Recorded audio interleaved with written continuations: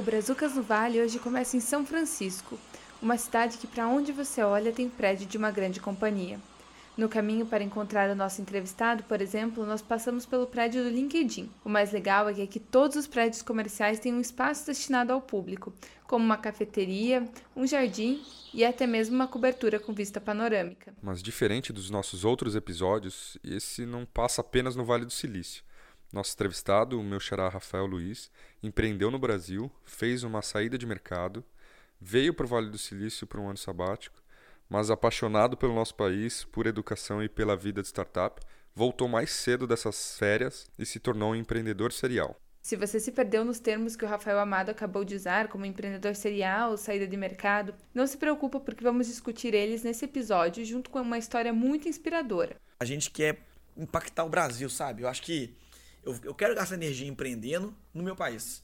Posso daqui um dia cansar, tomar porrada, quebrar, falar, nossa, o Brasil tá muito ruim, eu quero ir embora. Mas hoje eu tô na fase daquele give back, né? De dar um retorno muito grande, assim. Porque eu fiz o negócio deu certo, como é que eu posso agora ajudar para que outras pessoas também tenham um negócio dando certo, seja em qualquer sentido. Eu sou o Rafael Amado. E eu sou Yasmin Grêmio e está começando mais um Brazucas no Vale. Esse é o Brazucas no Vale, um podcast de brasileiros para brasileiros sobre empreendedorismo, inovação e tecnologia no Vale do Silício. E hoje a gente está aqui com Rafael Luiz, 29 anos, mineiro de BH, professor de História e empreendedor no Brasil. Ele fundou o App Prova, que foi uma plataforma de educação que foi comprada pela Somos Educação e que agora faz parte da Croton, um conglomerado de educação enorme no Brasil.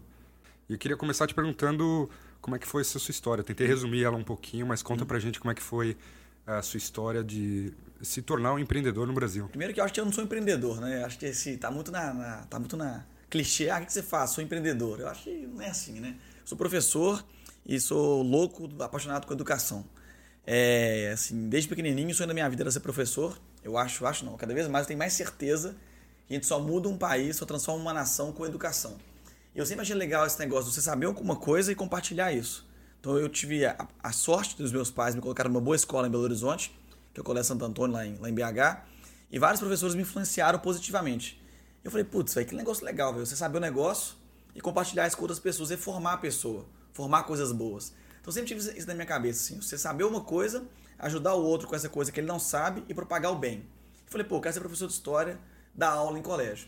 Comecei dando aula na faculdade, quando eu fazia faculdade, e eu e um amigo meu, a gente teve uma ideia de fazer um cursinho de aula particular, para ajudar os alunos com dificuldade em algumas matérias e etc. Aí começamos a trabalhar, dando aula particular ali, o negócio virou cursinho. Esse cursinho para faculdade? Para entrar na faculdade? Não, para fazer o Enem. Para fazer?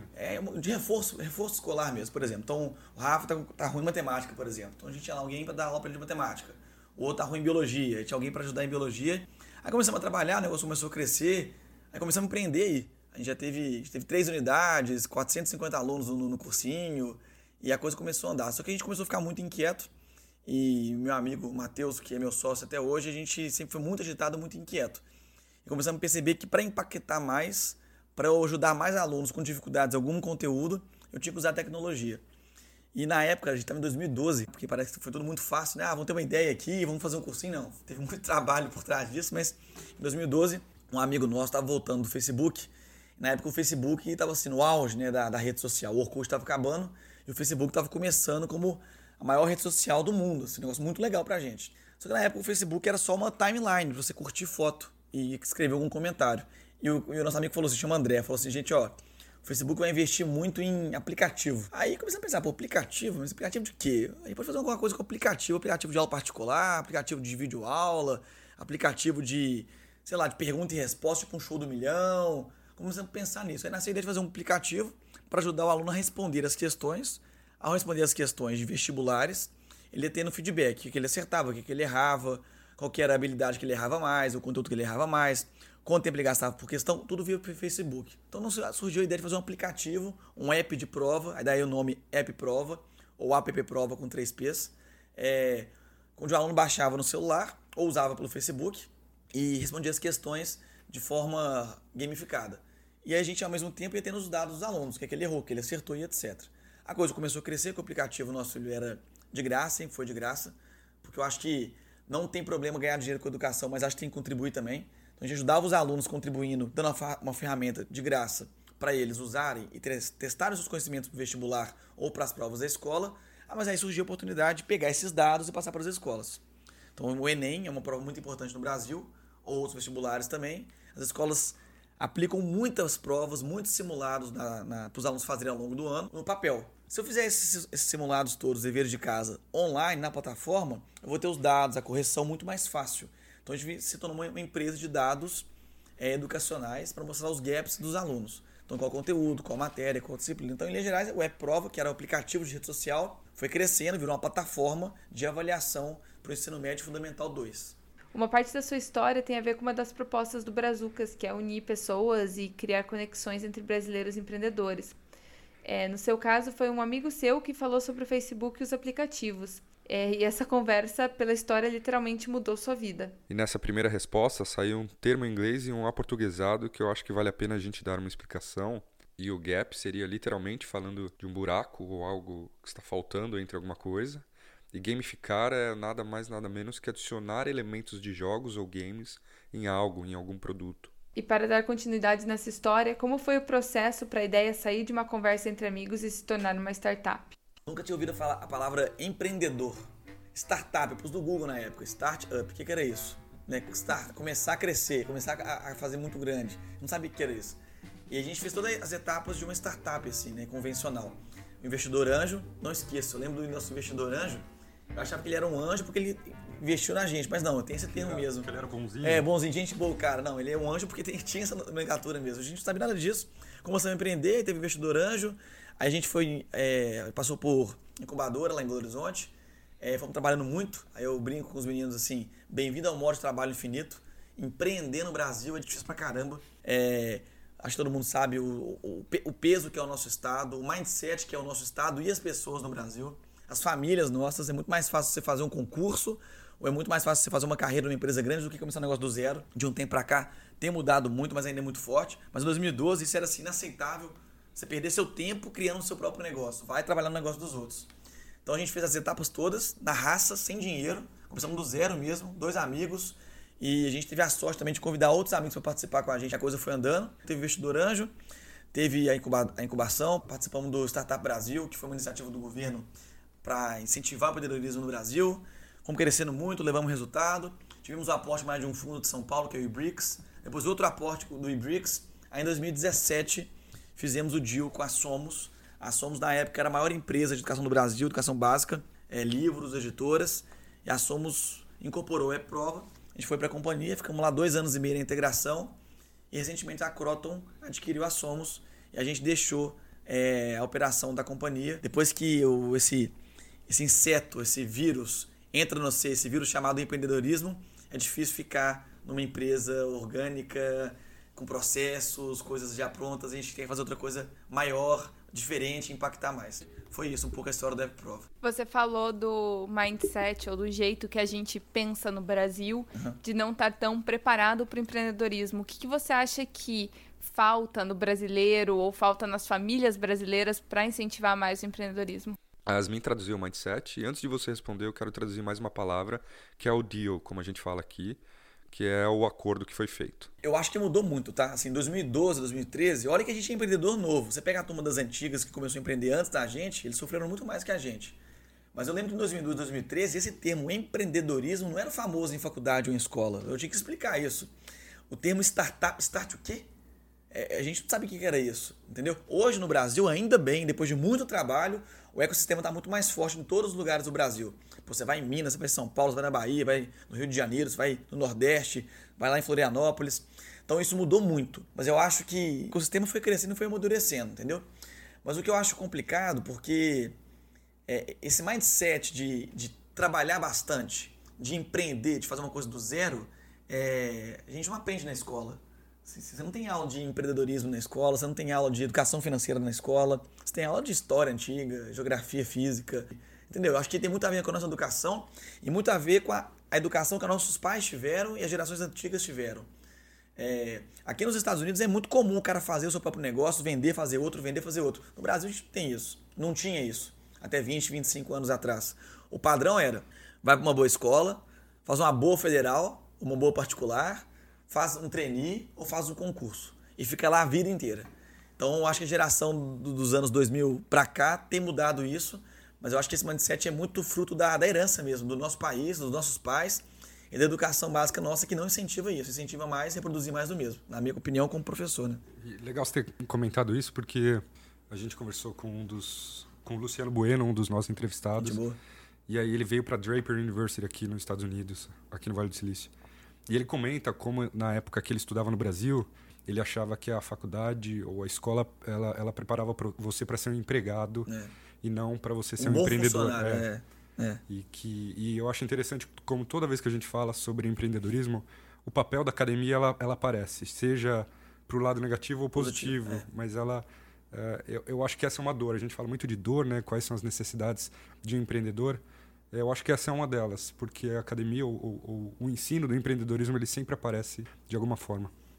Eu acho assim, mudou muito, tá, gente? Mudou pra caramba, assim. As viagens que a gente faz no Brasil, você vai nas universidades, os alunos estão muito mais abertos e alinhados com isso. A geração milênio que tá vindo agora aí é muito mais aberta e muito mais alinhada com isso. Mas quando a gente começou, ninguém sabe o que era empreendedorismo direito, entendeu? E a academia no Brasil, eu fico vendo aqui, depois que a gente saiu do Brasil, viaja o mundo todo, você vê o quanto que as universidades de fora são próximas à iniciativa privada. Você vê, você pega lá, por exemplo, aqui, a gente está em São Francisco, você vai em Berkeley, você vai em Stanford, ou vai lá para Harvard, MIT, outras universidades famosas aqui, a academia está muito alinhada com o mundo real, com o dia a dia, com as dores, com os desafios do mundo real. Você volta para o Brasil, você pega a Federal de Minas, por exemplo, que eu trabalho, que eu estudei, outras universidades, tem a parte que está se alinhando mais ao real, mas a parte ainda da academia, de ler, e a teoria por si só, olhar processos passados. O professor está lá há 30, 20 anos estudando a mesma coisa, não pode dar uma consultoria para uma empresa privada, ou não pode investir numa startup. Você vai em Stanford aqui, grande parte dos professores são investidores anjos de alguma startup, trabalham com alguma startup. No Brasil isso ainda é muito devagar, entendeu? Então eu acho que no Brasil, infelizmente, ainda a academia ela ajuda pouco. Eu falo por mim, né? Prova lá, nós éramos, sei lá, 100 pessoas, eu acho que 95% aprendeu o que tinha que fazer na prática, lendo, estudando, vendo vídeo, ouvindo, pegando consultoria com alguém, mas muito pouco na academia, assim, muito pouco na universidade. Isso é ruim, porque demora mais, atrasa mais, entendeu? Você comentou que você fez, mesmo sem saber, você fez todas as trajetórias, as etapas de um empreendedor. E a gente pode falar um pouquinho da etapa final, que é a gente chama aqui no Vale do Silício do exit. E que foi sua saída. Como que foi esse processo para você? Assim, não largar, né? Mas para o empreendedor, ele é uma conclusão. Ele é um período de conclusão. Não importa o que aconteça depois. Você continua na empresa ou se você sai. Como que foi esse processo para você? Rafa, todo mundo me pergunta isso. Pô, como é que é? Nossa, você fez um negócio lá sou criancinha, desde o começo.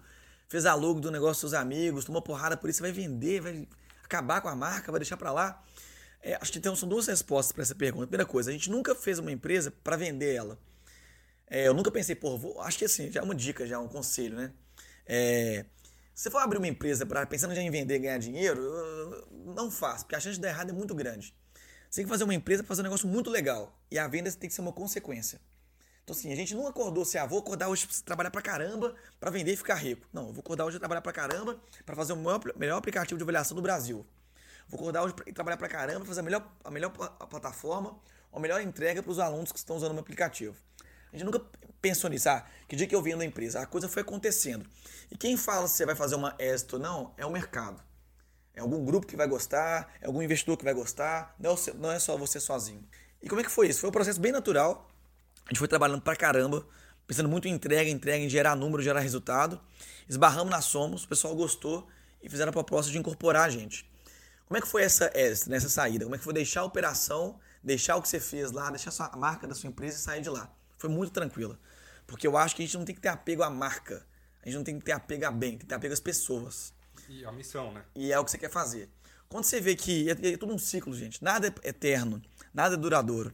Quando você vê que a coisa tá indo num sentido, e você vê que esse sentido começa a perder um pouco a essência, e não é o que você quer seguir mais, tá na hora de pensar, é isso mesmo que eu devo continuar fazendo?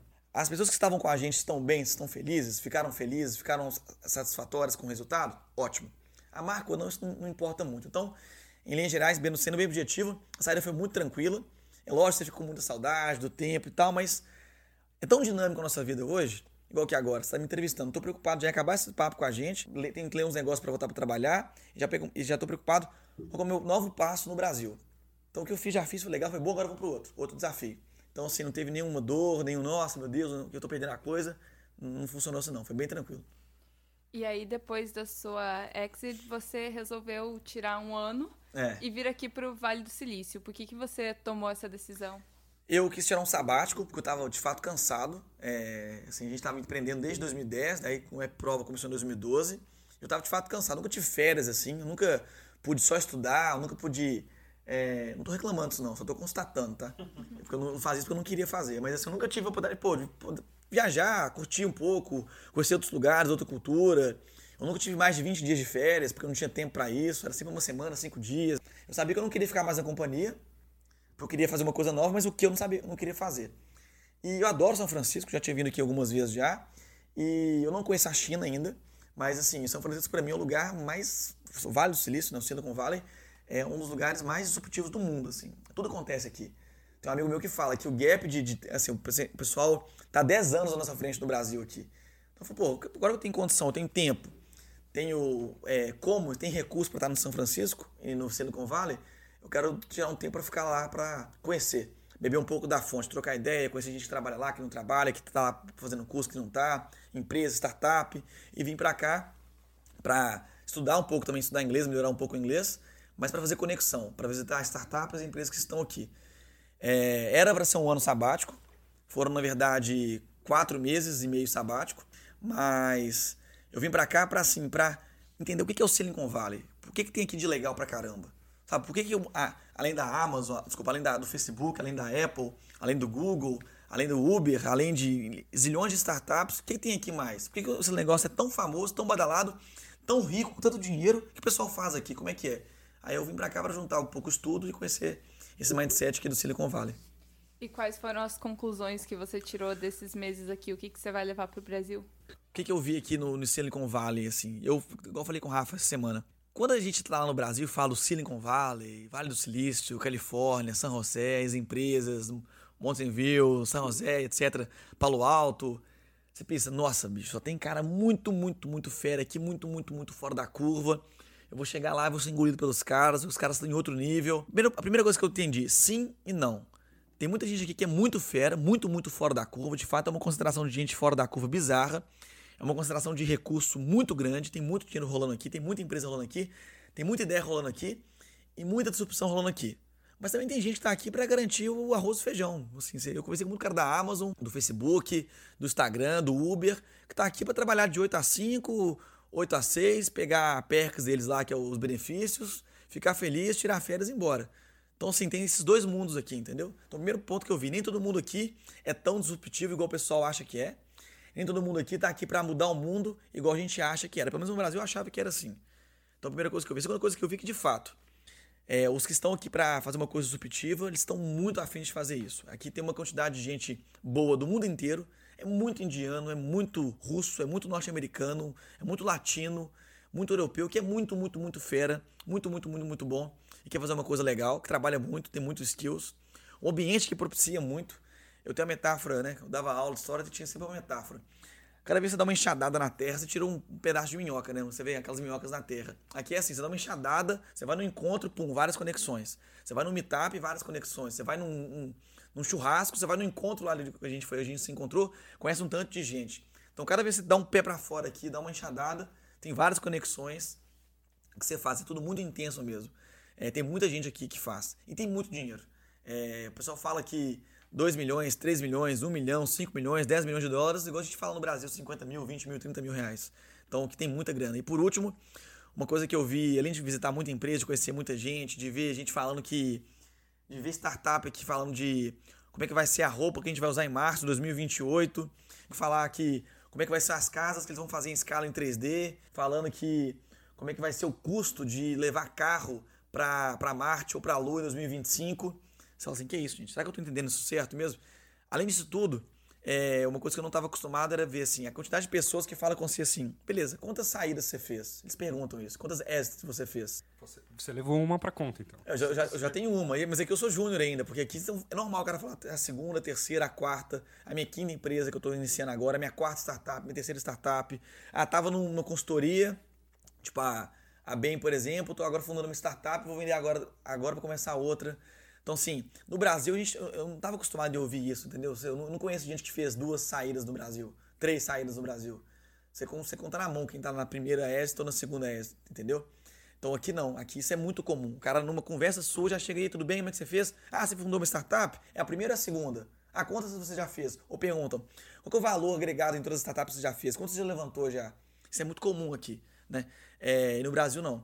E além disso também, assim, de investimento. No Brasil você comemora, quando você tem que comemorar mesmo, porque é difícil. Você conseguir levantar boas rodadas de investimento aqui, 10 milhões, 15 milhões, 5 milhões. Isso foi uma coisa que eu percebi.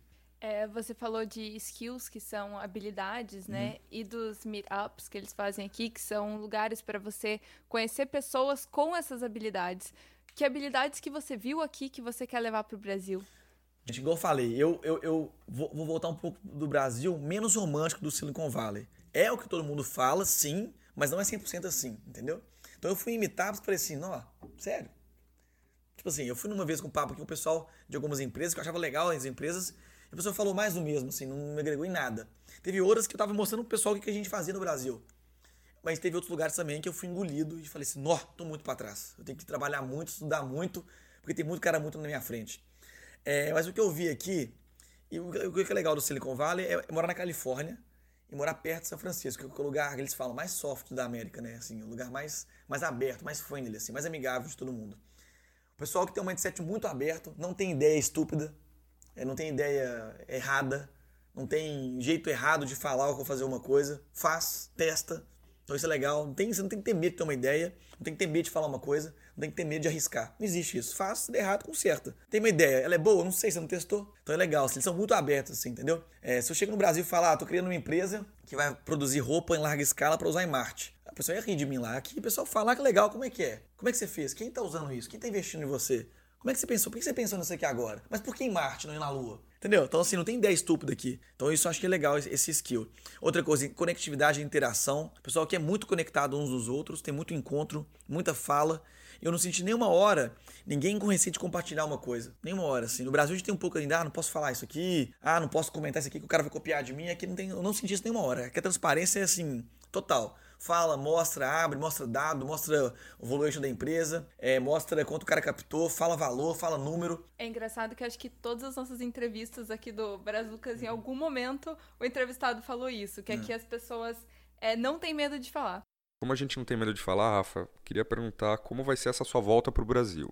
Você está voltando para estaca zero, é isso? Rafa, eu acho que assim, vai ser mais fácil e mais difícil começar uma coisa nova agora. Por 2 motivos. Mais fácil porque a gente aprendeu muita coisa ao longo desses 7 anos. E mais difícil porque você quer dar um próximo passo, o próximo passo é maior. Porque você tem mais habilidade para desenvolver ele. Então a chance de errar também é maior. Pegando um gancho da sua pergunta, muita gente me pergunta assim, Rafael, eu quero começar um negócio. O que eu tenho que olhar? O que eu tenho que ficar preocupado para iniciar, startar uma coisa, começar uma coisa? Eu acho que são várias coisas que você tem que olhar. Mas a primeira coisa é ter na sua cabeça que você tem que trabalhar muito. Você tem que trabalhar muito, muito, muito mesmo para o negócio sair do zero. Não é fácil. A chance de dar errado é muito maior do que dar certo. Segunda coisa, gente boa atrás de gente boa.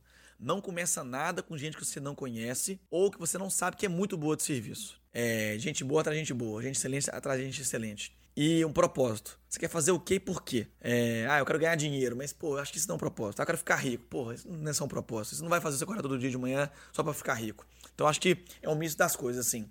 Gente boa, ter um propósito claro, olhar o tamanho do mercado também é sempre importante, ver se alguém não está fazendo o que você está fazendo também e trabalhar muito, arregaçar as mangas e testar. Quem vai validar se a sua ideia é legal ou não, não é o investidor, a princípio, não é os seus amigos, não é a sua mãe e seu pai, não é os seus sócios, é o mercado. Como é que o mercado valida isso? Com número. Eu estou crescendo, estou impactando alguém. Eu, a princípio, não preciso gerar receita, não. Muita empresa aí no Vale aqui não gera receita até hoje. Opera no vermelho, mas vale muito porque impacta muita gente. Então, eu acho que é isso. Gente boa, tem que olhar sempre quem está comigo, quem está perto de mim, quem está nas minhas costas, quem está na minha frente. Qual é o nosso propósito, qual é o nosso tamanho de mercado e sabendo, vou trabalhar muito. Porque nada cai do céu, nada é fácil para o empreendedor, porque não tem forma, não tem regra, não tem processo. E você recomendaria para um empreendedor brasileiro vir para o Vale do Silício e você acha que essa vivência é importante para empreendedores? Eu acho que sim. Eu acho que quem tem condição, tempo e recurso deve vir para cá sim, deve conhecer aqui sim, mas ser assertivo. Procurar bem onde, não é só vir por vir, quero passear. Então, quer fazer turismo, tu vai turistar num lugar mais barato, porque aqui é muito caro. Você sabe, quem mora aqui sabe que o quão caro que é a região aqui. Mas eu acho que faz sentido sim, desde que seja bem pensado. Vir por vir, fazer um tour, ir no Facebook tirar foto na plaquinha do joinha, e aí se tem for passear na universidade à toa, acho que é turismo. É bom vir pra cá, sabendo aonde você vai, com quem você conversa. Pô, eu quero conhecer o Facebook, quero conhecer uma startup, uma incubadora. Tem alguém lá que pode fazer a ponte? Tem alguém que trabalha lá pra me apresentar? Aí eu acho que vale muito, muito a pena. Porque vir por vir, você vai ter que olhar um meetup ou outro, um é legal, outro não é, então não sei como é que você vai ter de tempo para gastar. Eu acho que cada vez mais você tem que gastar o seu tempo igual você gasta o seu dinheiro, com muita inteligência. Porque são 2 recursos bem escassos hoje em dia. Então, sim, vale a pena, faz muito sentido, é muito, muito legal. Eu acho que o Silicon Valley é um cubo, e quando você fura ele, vem uma água muito boa, muito pura, muito rica para você beber. Mas tem que saber onde você fura, quando você fura e como você fura isso. Então, se vier para cá, venha, faz sentido, mas faça conexões, procura quem veio aqui antes, vê quem mora aqui antes, pesquisa em qual etapa você quer ir, onde que é, em qual cidade que é, pra você não vir aqui à toa e só fazer turismo, entendeu? E Rafa, você pensou em empreender aqui no Vale do Silício, nesse período que você ficou? Todo dia alguém me pergunta, Rafael, você vai fazer o que no Brasil, bicho? Fica aqui, não vai embora não. Eu fui em Vancouver esse final de semana passado. Conversei com 4 brasileiros que estão trabalhando lá. Rafael, fica aqui, só. Olha aqui a cidade que a gente tem, que a gente mora aqui, não sei o quê. Nunca pensei. E cada vez mais que eu tô aqui, mais eu quero ir embora pro Brasil pra empreender lá. Eu não julgo de jeito nenhum quem mora aqui, quem empreende aqui. Eu acho legal pra caramba. E se tá feliz, tem que fazer isso mesmo. Mas eu, particularmente, eu e os meus sócios, a gente quer impactar o Brasil, sabe? Eu acho que eu quero gastar energia empreendendo no meu país. Posso daqui um dia cansar, tomar porrada, quebrar, falar, nossa, o Brasil tá muito ruim, eu quero ir embora. Mas hoje, eu tô na fase daquele give back, né? De dar um retorno muito grande, assim. Porque eu fiz o negócio deu certo, como é que eu posso agora ajudar para que outras pessoas também tenham um negócio dando certo, seja em qualquer sentido, sabe? Então, não penso em empreender aqui, não quero empreender aqui agora, não vou dizer nunca, porque ninguém sabe o dia de amanhã, mas não quero. Eu quero voltar pro Brasil e ajudar o Brasil a ser um país melhor, ajudar para que o nosso país tenha, não eu, né, mas os meus filhos, os meus netos, tenham um ecossistema próximo do que a gente tem aqui hoje em São Francisco e no Silicon Valley. Então, a resposta é não, é o Brasil. Eu acho que talvez você já tenha respondido um pouco essa pergunta, mas eu vou roubar a pergunta típica do Rafa que ele faz em todo o podcast. Mas como que você se vê daqui a 10 anos? Não sei. Assim, gente, um negócio que eu falo muito pros meninos. Hoje eu tava vindo pra cá, saindo da escola, e um amigo meu que trabalhava comigo me ligou. E falando, ansioso, porque em dezembro vai ter não sei o que, não sei o que. Eu falei, Augusto, bicho, em dezembro, nós estamos em julho. Pensa nos seus 6 meses pra trás, onde é que você tava, o que você tava fazendo? Então, assim, respondendo a sua pergunta, daqui a 10 anos, um ano atrás, eu nunca imaginaria que eu estaria aqui no Silicon Valley fazendo um bate-papo com vocês. Eu nunca imaginaria que eu sairia da empresa um ano atrás, mais ou menos. Entendeu? Então, assim, eu não sei. O que eu quero estar daqui a 10 anos, na minha bucket list, né, assim, minha lista de desejos, tipo assim, olhar para trás e falar assim, putz, impactei positivamente muita coisa no Brasil, ajudei muita gente a fazer coisa legal, e eu acho que eu contribuí e deixei um legado melhor pro meu país. Isso eu quero daqui a 10 anos. Mas onde, como, não tenho a mínima ideia. Minha cabeça era sair daqui, Brasil aniversário, e pra Itália e viajar o mundo. Tem assim, 3 semanas o negócio mudou. Então eu não sei, de fato. Show de bola. Rafa, eu vou contar só uma historinha para mostrar um pouco mais o quão o Rafa dá orgulho pra gente de ser um patriota e empreendedor. Quando a gente teve esse encontro que eu conheci o Rafa, ele tinha uma roda, devia ter umas 20 pessoas do Brasil, aqui em Oakland, se apresentando, e aí quando chegou na vez dele, ele falou, pô, ficou muito triste de ver isso. Aí a gente estranhou, falou, pô, por que, Rafa? Ele falou, porque eu vejo muita gente boa fora do meu país. E acho que isso condiz muito com a sua ideia de voltar lá, continuar empreendendo, impactando o Brasil. E não tem como agradecer mais. Acho que o que você faz tem tudo a ver com o que a gente está tentando fazer no podcast, que é dividir esse conteúdo com brasileiros e tentar influenciar o ecossistema lá. Pô, imagina a gente junto lá no Brasil, bicho, que isso é sensacional, sabe? Mas eu sei que é difícil porque nosso país ainda, para alguns, não é fácil. E assim, never give up, assim, não vamos desistir nunca do Brasil. vamos trabalhar aqui, vamos aprender aqui, mas vamos tentar um dia voltar ou impactar lá, porque eu acho que isso faz muito sentido. E até lá, vamos trabalhando que a coisa vem, a coisa chega. Nós gravamos com o Rafael na casa dele, em São Francisco, um pouquinho antes dele voltar para o Brasil para criar algo novo para a educação brasileira. Hoje, 3 meses depois, ele é um empreendedor serial, ou seja, que está pelo menos na sua segunda startup. Nós ligamos para ele para saber um pouco mais de como essa nova startup está indo. O Rafa volta agora aqui com a gente para explicar o que é a Tribe, o que é essa nova startup que ele está trabalhando. Então, Rafa, bem-vindo. E conta pra gente um pouco da Tribe, o que é essa nova aventura aí que você acabou encontrando para você, interrompendo o seu sabático para voltar para o Brasil e pôr a mão na massa, meu amigo.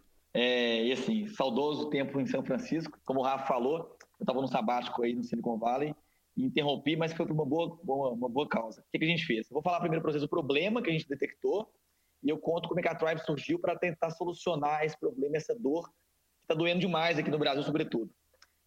Até ano que vem, mais ou menos, vão ser abertos no Brasil mais de 120 mil postos de trabalho na área de TI. Em contrapartida, o Brasil é um país que está aí com desemprego com 13 milhões de pessoas. O que eu estou querendo dizer para vocês? Que o Brasil está crescendo demais em startups, em tecnologia, grandes empresas estão virando digital, porque tem uma falta bizarra, absurda de mão de obra. Eu acho que qualquer um aí, inclusive no Silicon Valley ou aqui no Brasil, tem uma dificuldade imensa de encontrar desenvolvedor. Programador, seja sênior, pleno ou júnior. E no Brasil, se no Silicon Valley a gente já ouvia isso, que era complicado, eu imagino no Brasil. De novo, até ano que vem, se a economia continuar igual está, 120 mil postos serão abertos para a área de TI. E se a gente pegar todos os centros técnicos federais do Brasil, isso não vai dar 15 mil alunos ou alunas sendo formados nessa área. Então, o que a gente viu? O mercado crescendo, em erupção, muita startup, muita grande empresa se tornando digital, fazendo o pulo para o lado digital, uma carência muito grande, muito grande em desenvolvimento, em pessoas para virarem desenvolvedoras, seja mobile, full stack, etc. Então, o que a gente viu? Muito desempregado, muita gente saindo da faculdade, da universidade, querendo arrumar um emprego legal, mas não consegue, porque as universidades cada vez mais formam os alunos ou alunas com os skills passados, com os skills que o mundo hoje não exige. Muita gente que é engenheira, que tem uma noção de programação ou gosta da área, quer arrumar um emprego, mas não tem um curso de programação porque é muito caro. Então, o que a gente fez? A gente criou a Tribe, que é uma escola para formar profissionais do futuro e começando com desenvolvedores ou desenvolvedoras. Tá? Então, a gente é uma escola, um espaço de formação para pessoas que vão desenvolver skills, tanto soft skills como hard skills, para os empregos do futuro do século XXI. Estamos começando por qual? Por desenvolvedores, porque a dor está batendo demais, está doendo demais. De startups a grandes empresas, estamos precisando de desenvolvedores nessa área. É gratuito, o aluno não paga, o aluno não paga, ele só paga depois a Tribe quando ele arrumar um emprego de até R$3.500. É o ICA, que a gente fala, Income Share Agreement, que é bem famoso aí no Silicon Valley, que a gente trouxe para cá. O aluno entra na Tribe, ele tem um processo seletivo, uma prova básica, uma prova técnica, algumas entrevistas com a gente e entra. Não tem nenhum pagamento, ele só vai pagar a gente ao final do curso, que é de 1 ano, quando ele arrumar um emprego de R$3.500. Fica legal disso, Rafa, que se me moveu largar minhas férias do mundo, meu sabático vir para o Brasil, é o propósito. Porque se eu tiro a barreira financeira de entrada, eu nivelo mais ou menos o pessoal. Eu dou mais chance para as pessoas poderem estudar e poderem se capacitar. Né? É uma frase que eu aprendi muito aí, que é o seguinte, que os talentos estão dispersos, as oportunidades não estão. Por quê? Renda, espaço geográfico, limitação financeira, etc. Se eu tiro isso e faço um lugar que o pessoal pode vir sem pagar e paga depois quando tiver renda, eu já ajudo bastante ao pessoal. Começamos a Tribe há 2 meses atrás, já estamos com quase 30 alunos em 2 hubs, em São Paulo e em BH. Por sinal, a nossa turma aqui de BH acabou de ter aula agora, foram embora. Estamos em Itajubá, interior de Minas, Florianópolis, já ano que vem já. Vamos abrir o Brasil inteiro com hub. Para quê? Para dar oportunidade para as pessoas que querem aprender a programação, querem virar desenvolvedoras, mas não tem grana para isso. Vem para a Tribe, não paga, estuda, aprende. A gente desenvolve tanto o hard skill do cara aprender a desenvolver, como soft skills. Então, a gente quer formar um profissional pronto para o mercado de trabalho, para trabalhar desde startups até empresas maiores. Então, ele fica 1 ano com a gente, arruma um emprego, depois paga a gente quando estiver empregado. Então, essa é a Tribe, bitribe.com. O que me fez voltar para o Brasil para empreender de novo. Estamos aqui trabalhando 12 horas, 14 horas por dia. Com meus amigos e meus sócios também do EPProva. Foi a empresa que a gente fez uma EST em 2017. E estamos aqui. Então é isso que me fez interromper o sabático Tá muito, muito legal. Rafa, se eu te contar, o que a gente vê aqui é motorista de Uber, cara que entregava pizza como delivery de moto, gente que pega um ônibus e fica 4 horas no ônibus para vir estudar aqui na Tribe, gente que largou a faculdade para não conseguir pagar e viu na Tribe a oportunidade de se formar e ter um emprego. É muito, muito, muito, muito legal o que a gente já tem feito nesses 2 meses de empresa já e que nós vamos fazer quando a Tribe tiver mais alunos e alunas pelo Brasil todo. Incrível, Rafa. É muito legal o que você está fazendo. Tinha certeza que você ia voltar para o Brasil para fazer alguma coisa na sua missão de vida, como você falou quando a gente gravou a primeira vez, que é trabalhar com educação, sempre acreditando que a educação é o que vai mudar o nosso país. E hoje ter uma opção para a pessoa que eventualmente está desempregada ou está tentando fazer uma transição de carreira e eventualmente não tem aquele dinheiro para gastar ou investir em educação, vocês estão tirando essa barreira, né? Então a pessoa poder estudar e ela só paga depois que ela conseguir um emprego. Isso é muito legal, mostra o quanto o modelo de negócio para vocês está se adequando à nossa situação econômica, mas também ao que tem de mais moderno na educação. E, cara, não tem como eu desejar mais e mais sucesso para você, em nome do Brazucas, e boa aventura para vocês, boa sorte para todo mundo. Hoje nós tivemos um episódio um pouco diferente aqui no Brazucas. Primeiro nós escutamos a história do Rafael Luiz com o App Escola, como foi o processo de fazer uma exit, uma saída de mercado, quais as lições ele levou da primeira startup, como ele pretende construir a segunda e o que ele vai levar do Vale para o Brasil. Terminamos o episódio com uma ligação sobre a Tribe, novo projeto do Rafael Luiz, que continua na missão de melhorar a educação no Brasil, agora com cursos de programação. Esse foi mais um episódio de Brazucas no Vale e eu sou o Rafael Amado. E eu sou Yasmin Grêmio. Para não perder nenhum episódio, não deixa de seguir a gente no Instagram, onde a gente publica quando vai sair todos os nossos episódios. E também não deixa de seguir a gente nas principais plataformas de streaming de podcast. Nossas músicas são by Kevin MacLeod. Até a próxima com mais Brazucas no Vale.